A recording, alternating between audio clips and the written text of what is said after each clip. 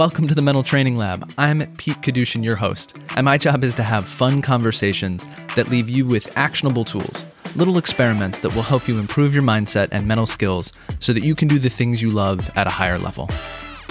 For today's episode, I want to take a trip way upstream and look at a couple of high-level universal states of being. Each of us is either in a state of doing or a state of being all day, every day. In the show, I'm going to explain what each state looks like. We'll talk a little bit about the implications of being stuck in a state of doing.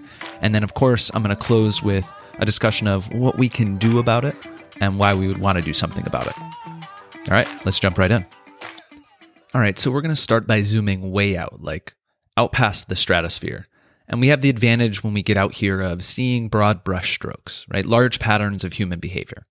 And when we get to outer space and take a look at all human behavior, we can see a few important commonalities. Okay, so all examples of motivation, all examples of goal setting, and really all behavior can be described in the following way. We are trying to move from our current state to a different desired state. Let me say that again. We're in one state right now, current state. We want to change that to something else, and presto changeo, we get motivation, we get activation, we get action. A couple examples, right? You're hungry right now, current state. You act to close that gap by going to get some food, and then all of a sudden you're full and satisfied, which was your desired state, right? You're not on the varsity squad. You want to be on the varsity squad. Now you're motivated to wake up and train in the dog days of summer to close the gap between where you are and where you want to be. Or here's one more.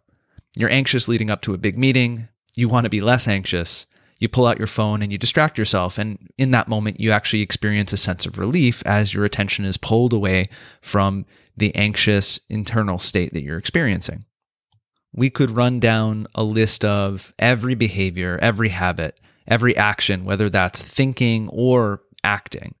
And you can see that you can apply this framework of current state and desired state and make sense of these ideas like motivation, like goal setting, and really understand why it is we're doing what we're doing when we do it. And I'll go ahead and add an extra wrinkle here. When we're moving from current state to desired state, we can either have a push or a pull to get us there. We can be pulled towards a state we really like, as in the case of wanting to be full and satisfied when we're hungry. Or we can be pushed from our current state if we don't really like what we find when we're here, as in the case of feeling anxious before the big meeting, right? I'm not appreciating the experience of anxiety, and so I am pushed and motivated to then be in a different state because of that displeasure. Either way, the driving force, that generator of action and the energy to create that action comes from that gap between where we are and where we want to be. And so you say to yourself, great, how is this helpful? Well, just understanding this connection between current and desired state alone can help us see some of our actions and habits a bit more clearly. We can start to peel back the curtain and see what we're trying to get from our behavior. And with some honesty in our reflection, we might see that there are times where our behaviors are simply ineffective, where we think we're getting one thing and we're actually getting something else entirely. If we go back to the example leading up to the big meeting, you might notice that your anxiety is actually trying to tell you something. Right? That maybe you could benefit from going over your talking points before the meeting one last time. If instead you distract yourself from the discomfort with a quick trip to the alternate reality of your phone, you may be relieving the discomfort, right? So you're being pushed from your current state into a state of distraction, but you also might not be getting what you really want, which is a successful meeting. Seeing this disconnect clearly between what we actually want and then the competing desires that might actually be moving us further away from what we want, while masquerading as actually moving us closer to what it is we want. This gives us a chance to update our goals and really to align our motivation, that energy to close the gap between current state and desired state in the direction that is actually beneficial for us to thrive instead of just to survive. So that gives us a clear sense of human doing. It's obviously a critical state for us to be in, as we not only need this drive from current to desired state to survive, but it's also valuable in achieving the goals that we want as performers and as human beings. But it's really only one side of the story. When we get back to the stratosphere after having zoomed in on this state of human doing, we look at the other state that we want to take a peek at, and that is a state of being. We can use the same framework as we did with doing to understand the state of being, which is current and desired state. However, in the case of being, our desired state is our current state. That is, we're not trying to change anything. We're not driven towards or away whatever is present in the current moment. We're simply allowing ourselves to rest in the moment exactly as it is. And so this is a state of both presence and acceptance. And with our framework, we can see why both of these qualities are important. Presence is required to truly connect to our current state. When we're either in the past or the future in our minds, we're in the process of doing, because that's right, thinking is a behavior, and when we're time traveling either backwards or forwards, we are actually in a state of doing.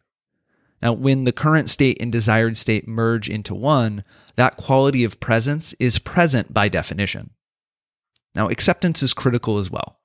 If we arrive in the present moment in our current state and we don't arrive with that quality of acceptance, we quickly identify what we don't like about right now, which can lead to a push towards a different state, or we quickly we get consumed with a desire, a way of being that isn't our current state, and then we get pulled towards that different desire. It's only with acceptance of really arriving in the present moment and then accepting whatever is, whether we like it or don't like it, that allows us to cultivate this state of being, that is, current state overlapping entirely with desired state. And so human being is about arriving in the present moment with a quality of acceptance. Even for the briefest of moments, and anyone who's meditated knows these moments are often brief, right? We experience the state of being goalless, of not being motivated or driven to be anywhere but here and now, and that's what's predominating in our direct experience. Now, there are a lot of benefits to highlight here. Both the Rabbi Hyman Schachtel and His Holiness the Dalai Lama have suggested that happiness is learning to want what we already have instead of trying to get what we want, which speaks directly to this idea of allowing our desired state to be our current state. But the benefit I want to touch on specifically, since the literature on mindfulness and meditation on human being is too robust to cover thoroughly in this episode, is related to the connection between these two states, that is, the relationship between being and doing. When we're in doing mode, we tend to keep doing. Inertia is as real in terms of human behavior as it is when we're considering the motion of planets and of Tesla roadsters. And there are consequences of being in a constant mode of doing. Specifically, we tend to lose our sense of intentionality.